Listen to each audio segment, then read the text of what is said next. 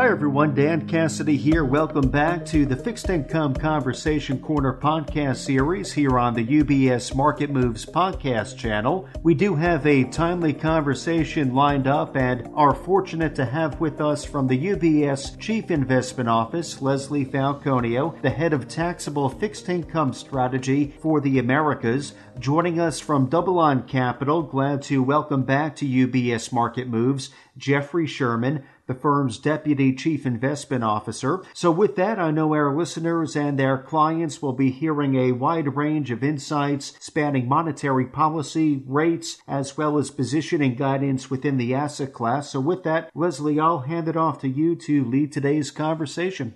Thank you, Dan. And Jeff, thank you so much. We really are, we're looking forward to this conversation. And, the timing could not be better, and as all of us know that who have been in fixed income for a number of years, we've been waiting for volatility, and it's just in this past year, I should say, has been one of those be careful what you wish for.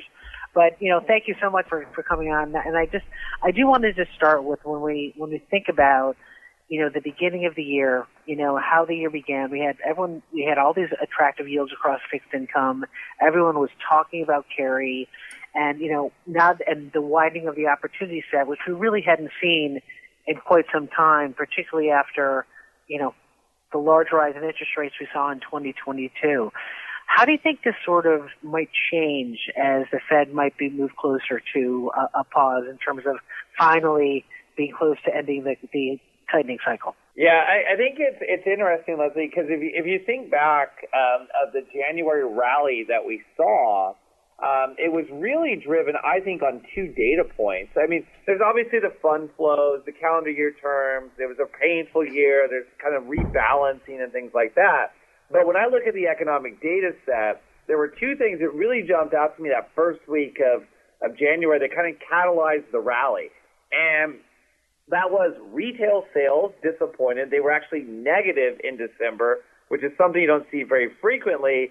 And what us bond nerds, all of us look at, are things called the ISM service data, because we know it's a measure of broad-based economic activity through the service sector of the economy, which is the bulk of our economy. And those were both very disappointing readings. And I think this was, where a lot of people are talking about a recession in 2022.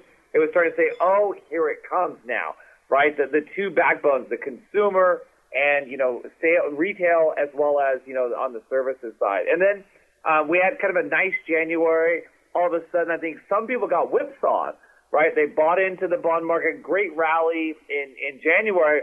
Then all of a sudden, the reversal came back as both of those data prints, no surprise to the upside now, they're giving you positive readings. And all of a sudden, it's like, wait a second, maybe the inflationary environment is still here, there's still growth in the economy, and therefore maybe we're a little too aggressive in pricing kind of the end of the hiking regime. And so, as you think about it, as the quarter went on, then all of a sudden we hit another hiccup in the economy, and this is what we're going to probably call the regional banking crisis, right? We saw that play out. Obviously, FDIC had to step in. There was a lot of challenges, and we kind of got through that. And I find it timely today we're sitting here talking about this because, yesterday, First Republic, was kind of bailed out. It went to receivership. JP Morgan bought them. The market was like, everything's great, right? I mean, you think about it, kind of had a risk on. Yields were up meaningfully. Corporate bonds there's a big issuance calendar. Yields were up. Then all of a sudden today, it's like, wait a second. Who's next, right? And now Pacific West, it has been under the kind of crosshairs. It's back again. You got Western Alliance. These are kind of the next two banks that people are focusing on. And so here we are once again. We're sitting here like 6 weeks removed from kind of the first leg of that banking crisis, and really not much has changed. The only difference is now there's some new ownership. There's more supply of bonds that come out there in certain areas of the market as these have to be sold. But in general, what you pointed out, it's still a world of carry. And what we mean when we say carry, there's yield out there. And I think what investors are saying is that, at least talking to our clients and being on the road recently, is that, look, fixed income, we want it to behave like fixed income. We want it to be a risk offset. but I think a lot of people are getting tired of the volatility. And what we've heard from a lot of clients is that they keep saying, why don't I just buy T-bill? Why don't I just buy the 6-month T-bill, the 3-month T-bill? Pick your part of the curve. And, to investors, I say, look, it has yield. There's nothing wrong with owning that, but it still has risk. And they look at me and they go, oh, you mean the debt ceiling? And I say, no, I don't mean the debt ceiling. It has this thing called reinvestment risk. You may buy that T-bill at 5% today, but what do you do when it matures, right? And so I think people, they're trying to find ways to dampen the bond volatility, to which I say embrace the volatility. It's not that you have to trade it. You just have to be positioned for it. I think what we've seen here right now coming in this year is that there are very attractive opportunities, and you're starting to see a separation between lower quality assets and higher quality assets. And I think if for an fixed income investor today, to focus on that higher credit quality asset is really the place to be focusing. So I know it's a long preamble into that, but we'll get that. It was great, and you know what? The good thing about it is you really set this conversation up, because a lot of those things that you mentioned we're going to discuss in more detail. But you really hit on some really important points. But let's just look at tomorrow, for example. I mean, that's why it's so great to have you on today. Is that we know we have the Fed tomorrow, okay, and there's really two things that I'm curious of your thought. Not only is necessarily, and whether it's a 25 in May or they do a 25 in June, the incremental sort of headwind, quote unquote, if you will, to the consumer or corporate borrowing at this level, right, whether it's 25 or 50, is not going to be some large impact. But I am curious, though, in terms of, we know there's a lag. That's the first thing, what you're thinking about the second half. And more importantly, do you agree with the amount of easing that the market is pricing into the second half? And as two fixed income people, you obviously, I mean, the market leads, right? The fixed income market leads the way, right? And whether it might shift, right? But we know it's very forward looking. So I'm curious as your thoughts as we just head into tomorrow.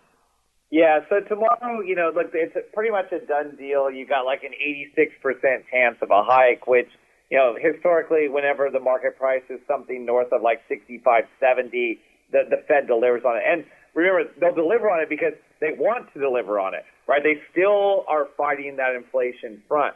And so they do hike. Whether or not they hike again from there, we've been in the camp that they shouldn't. I doubt they do at this point because, as I mentioned on that preamble, is that this banking problem is going to slow the economy down. Now, why does the banking problem slow the economy down? Is that all of a sudden we have massively tightened credit conditions. And you could say, well, that's what the Fed wanted. Well, I would have argued that going into this year, we had not even seen the policy leak into the real economy. And the reason for that is that usually when the Fed's hiking, they're trying to slow down credit creation. They're trying to slow that through higher cost of financing and or incentivizing savers to step in and not consume or not borrow and lend out, just save their money. And so what happens in both of those situations is that you had a corporate bond market that had done massive amount of refinancing over the last few years and didn't really, their cost of capital is extremely low. Yes, yields are higher, but only if you need to come to market. And so it didn't have the same effects, I would argue, as a traditional hiking cycle because, again, the amount of debt that was refinanced at very low levels, and then we got this very fast rate hike. Same with the consumer. If you think about what they own, their biggest debt burden is a home, right, a mortgage. Same kind of concept there. So they weren't really feeling the effects of tighter conditions. Now things have changed. Now, why do I say things have changed? The dynamic has not changed with the consumer. The dynamic has not changed with corporate America. But I would argue with this regional crisis, the cost of credit is going up very meaningfully for small and medium enterprise, which is the backbone of our economy, right? If you think about Main Street America, small business is where job creation has been, right? But now if these banks have to compete to keep deposits, meaning that their cost of funding, meaning deposit rates need to go up 200, 300, 400 basis points, that has to be passed on a lending function as well. So that means all of a sudden now, if you're going to originate a loan at a regional bank, which I don't know if any of them are doing today really, right? Because again, everybody's worried about their deposit base. But if you are, what's the cost of that loan? It's going to be significantly pricier than it was 6, 8, 10 weeks ago. And so for that reason, I see this being a credit impulse contraction. What I mean by that, it's a slowdown of credit, the availability, and you see this like in the NFIB surveys, right, of small businesses of credit availability. So I'm very concerned with what we've seen over the last, since Signature Bank and Silicon Valley Bank went down, and now with FRC, is that these are areas that, FRC probably wasn't as much on the commercial side of small business, they were on the wealthy on the mortgage side. But in general, this has ramifications. And if other banks get nervous about deposit flight, they have to increase their deposit rates. And that means that has to be passed on through the credit creation process. So I've gotten much more negative on things. And so ultimately, as you said, does another 25 matter? No, the market's already got the 25 priced in for tomorrow. Let's deliver it. The market says they're not going to give you anything else. And I think part of that is this contraction's being felt there. And so, Yellen came out and she really missed her job at the Fed. She can't stand being in the political gambit of being at Treasury. She keep her mouth closed, right? She said, look, I love Janet. She's great. She did a great job at the Fed. But the point being is that, she's out there saying, well, maybe this is going to help slow it all down and do the Fed's job for them. I'm like, wow, that's pretty perverse to say, right? That takes a crisis to get there. So in general, I don't think that the trajectory of the cuts priced in the market will play out. And what I mean by that is I don't think they cut 25 and then they cut 25. When you get a cut, it's going to be 100 or it's going to be 200. It's going to be mired in a problem, and they're going to have to respond meaningfully. So, sorry, go ahead. Yeah, no, what I was going to say is, and I do want to get into sort of the more specifics as well in terms of when we talk about sort of what's happening now with some of these regional banks at twofold. I mean, and Jeff, I'm going to be honest, as people know and our clients know, I was an advocate, I still am an advocate of, being long things like agency mortgage-backed securities heading into, 2023. We still like the asset class. We know that even that those higher quality sectors fundamentally, are very good, are going through some technical headwinds. And then you have sort of the other, and I'm going to sort of, phrase this in the higher quality and somewhat, I don't want to say lower quality, but one that experiencing pockets of vulnerability, if you will, like things like CMBS on the office side. So how do you sort of see, when we think about, the banking and what's happening in terms of lending standards, which even prior to this we know was already tightening to begin with. So how are you sort of playing both that out, and what do you see in terms of either positioning or points of concern? Yeah, I think at this stage in the cycle, again, it's not clear that we're going to have an imminent recession, but it sure looks like the slowdown's there. So what's the playbook? You've been in the fixed income markets for a while. You know how it is. You want to be up in quality and credit that you're doing. You want to pair that with some of a rates trade, whether it's agency mortgages, which do look very attractive. From our standpoint, we think it's a very, very compelling argument to own over treasuries today. That said, I also know there's headwinds. There's some headwinds out there because just was meeting with bankers, an hour ago here in our office and saying, look, who's going to buy this paper? The FDIC book has to be sold down. BlackRock is trying to sell it. There's going to be a supply that coming to the market where banks are not going to be a buyer, right? Because everybody knows what's going on there. So I think they're attractive. I think, again, from a standpoint of agency mortgage, they're some of the cheapest they've been in really since we had the concerns about Fannie and Freddie going out of business back in 2008. That's where spread levels are today on this paper, roughly. And the thing is, I think it stays structurally wide. That said, that means we have time. We have a little bit of time to build that position, and I think that is the prudent thing to do right now. You kind of juxtapose that against something like office space. Well, look, if I think about agency mortgages, I know how they're going to behave, right? We know that kind of cycle where we are. We can look at the coupons. We can look at how it all maps out into prepayments and the like, and you feel very good about that investment. Office space, as you mentioned, in commercial real estate is a whole different ball game, right? There's going to be some strategic defaults. There's going to be one-offs, but there's also going to be home runs in that area. And what I mean by home runs is like there's still parts of the U.S. Office space that aren't burdened, right? Yeah, you probably don't want to be focused here in downtown Los Angeles or, San Francisco or Chicago in like the Loop or Miracle Mile, but there are still areas, in the second-tier cities that have been growing that it's going to be okay. So I think what you're seeing here is a discrimination across credit right now where at least office, I would argue, is priced for a recession. Now, it may need to widen out a little bit further. Yields may need to go up a little bit more. But, look, if you feel very good about your underwriting capabilities, you can easily buy things in the single-A credit space that probably don't take a loss. I mean, they don't take a penny of loss, and they yield like 10 today. Why? Because people hate the sector. So I think there is an opportunity in some of that, but I don't want to be making larger and larger bets in there. But by the way, we can buy AAA assets that have very short life in CMBS today. Yeah, some of it's broad-based. Some of it's not going to all be in the office sector, but it can yield 7% today. And you know what? That's a lot better than that T-bill I talked about. It's going to have a little bit more volatility, right? But I think there is the way of just still making a view on this space, but doing it in the higher quality parts of the market.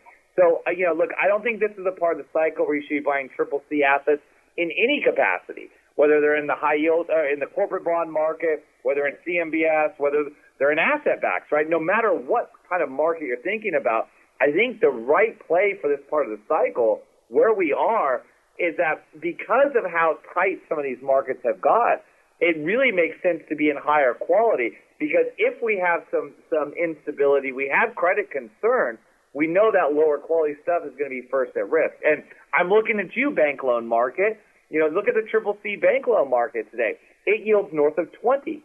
Do you think you're getting 20? Well, you're going to have some hiccups along the way. You're going to have some defaults. But the broad index of triple C paper today in bank loans yields 20 because it has a problem, right? And so, I think it's right now.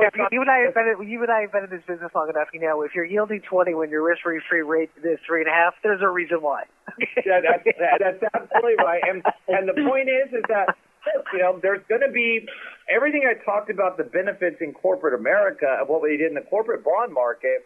It's the antithesis for the loan market. They don't have term financing. They're floating. They're susceptible to SOFR going up with Fed policy here. Their margins are getting compressed. So it's that part of the cycle where, look, there's still high-quality bank loans that are very attractive. We still use them. We use some derivative things called like CLOs, right, which are repackaging these loans in the higher-quality tranches.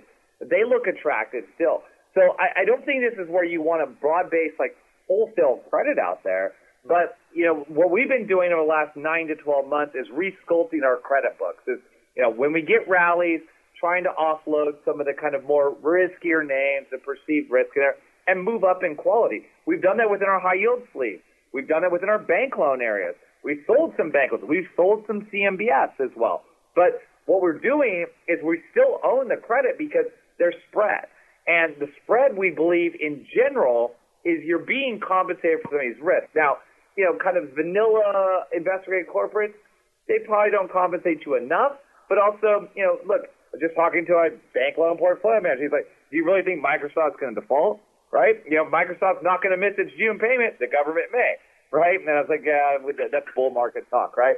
But I said bull market. But anyway, point being is, I do think that there's a reason some of these things trade structurally tighter than they probably would at a normal point in the cycle, and that's because of how well they've kind of improved this quality, and they have their funding locked in. Well, and I just want to sort of move on to when we think about, and one of the things that we're discussing in terms of potentially what could happen in the second half of the year, particularly on the rate side. Listen, we know that the housing market is stabilized, right? We know that the housing market is stabilized. Do you, in your opinion, when you think about adding interest rate or adding duration risk, do you think that are you concerned about at all any type of potential for inflation to reignite in the second half of the year, whether it's the ECI that we thought, that housing is starting to stabilize, and if they do ease, that's an interest rate sensitive sector. You have HPA going up again, and are you concerned at all about that, or would you say, we really think this is a good time to add interest rate and duration risk here, or would you be selective? I'm going to always take the selective approach but I mean, we've added duration pretty meaningfully over the last 9 months or so, and we've lengthened our portfolios out about a year or so in our duration, and that's a pretty big move for us, and we did it almost exclusively through 10s and 30s, so we were buying the back end of the curve, and why do we do that? One, it helped us kind of offset some of the credit risk we had.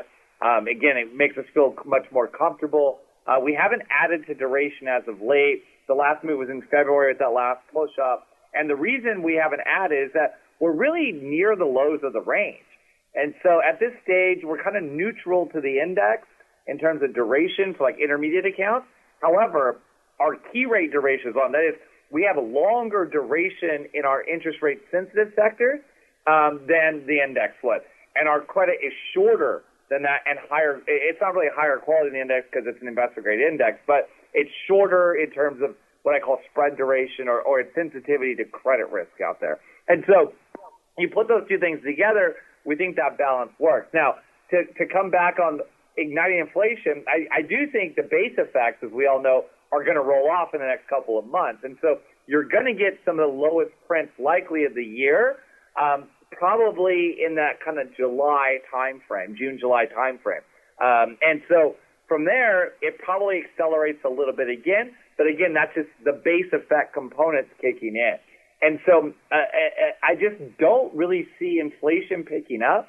If so, it's because the economy continues to do well and defies kind of logic at this point. And you talk about housing being interest rate sensitive. We talked about affordability. All of us did, right, for the last few years. Interest rates going up. It's going to impact the housing market. And then we get month-over-month gains last month.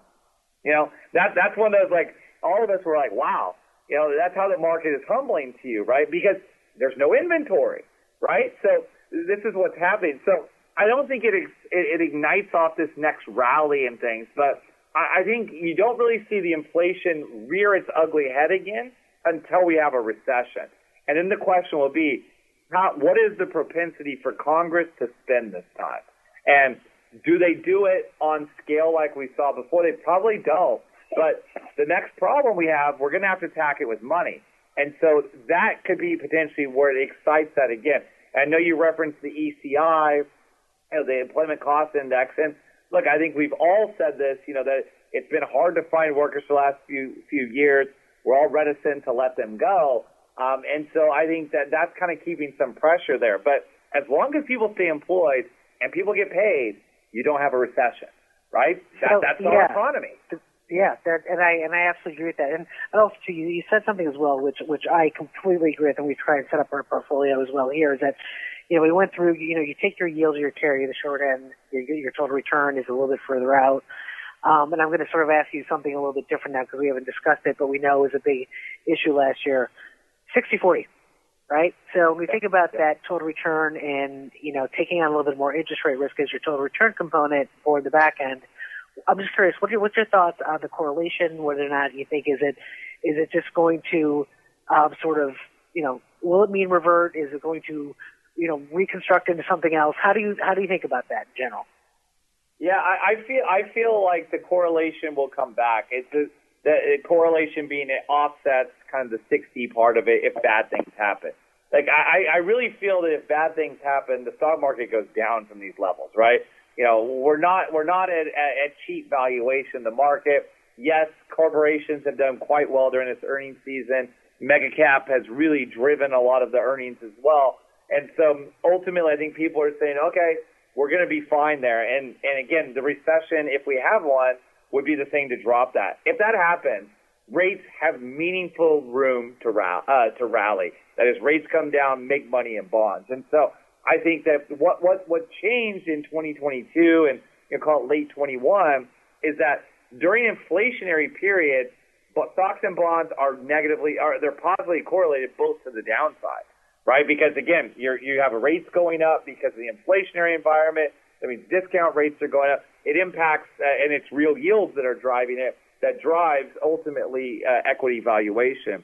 And so I think at this stage, it's definitely worth having some of that, I'll call it real duration, not hiding in investment-grade corporate bonds, triple Bs, so they give you more yield, but they do have long duration, but just buying that old-fashioned asset. And so, as I said, we still think the agency mortgages look cheap. I'm just a little concerned that we don't have to be in a hurry to buy them. We're going to be calculated. We know there's a massive supply coming of them. We know what the other parts of the book look like from the FDIC book that we want to buy when it comes to the market. And so I think it's going to be a process of being able to do that. So in general, I don't think the demise of 60/40, I think when we had very low yields and, our sales team is something I really hammered on them with is like, look, 60/40 is going to be challenged when a low yield environment. But this isn't low yields again. These are kind of more normalish yields. Yeah, they're probably slightly negative inflation. On a forward-looking basis, you have a positive real yield. And so, in general, I think that it can really work for you to help offset that equity risk.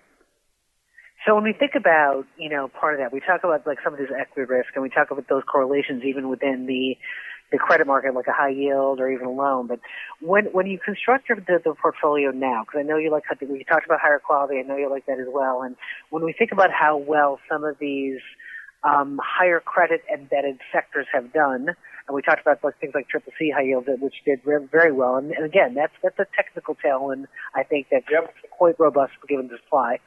So at what level, first of all, we talk a little bit more about the higher quality, but again, what level in terms of the entry point do you think that would be compelling for investors to get into? I mean, are you of the ilk that, hypothetically a high yield can go back to that 800, or is IG going to go to 200 again, if in fact, we do have a recession? And as you and I both know, it's not recession, no recession, it's depth and duration.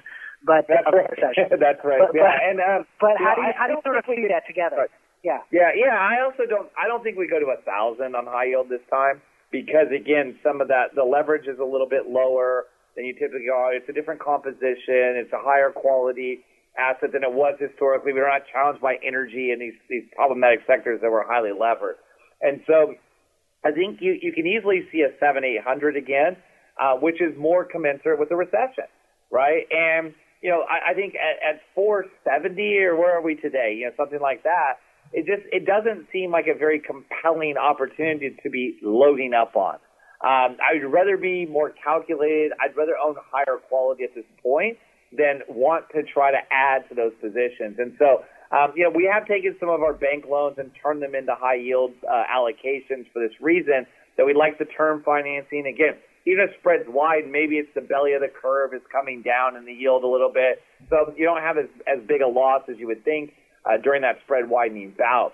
But in general, it doesn't make me excited. From what I see in the slowdown, from what I see in the credit contraction that could trickle through Main Street via small and medium enterprise, and if that happens and it slows things down, there's going to be job losses. And those job losses mean the consumer all of a sudden can't spend money at these corporations. And so I think you want to start circling the wagons on high yield and add to them. Probably you want to start in the 600 range, which that's a big gap from here, right? I mean, I understand that, but it's because we can get yields elsewhere in the market that look relatively okay and be very comparable. So I'd rather sit out on this last leg of a rally, which, again, after last month, the triple C, as you point out, some people get lulled back in seeing that. To me, that just looks like that was chasing. There was technical supply in there. So I think we get back into the 700 plus range. And to me, that's where you want to start nibbling. Maybe start nibbling in the kind of low to mid sixes, but you don't want to get to that kind of, I call it average or your target, what you do through a full cycle allocation until I saw numbers at least start with a 700 on spread.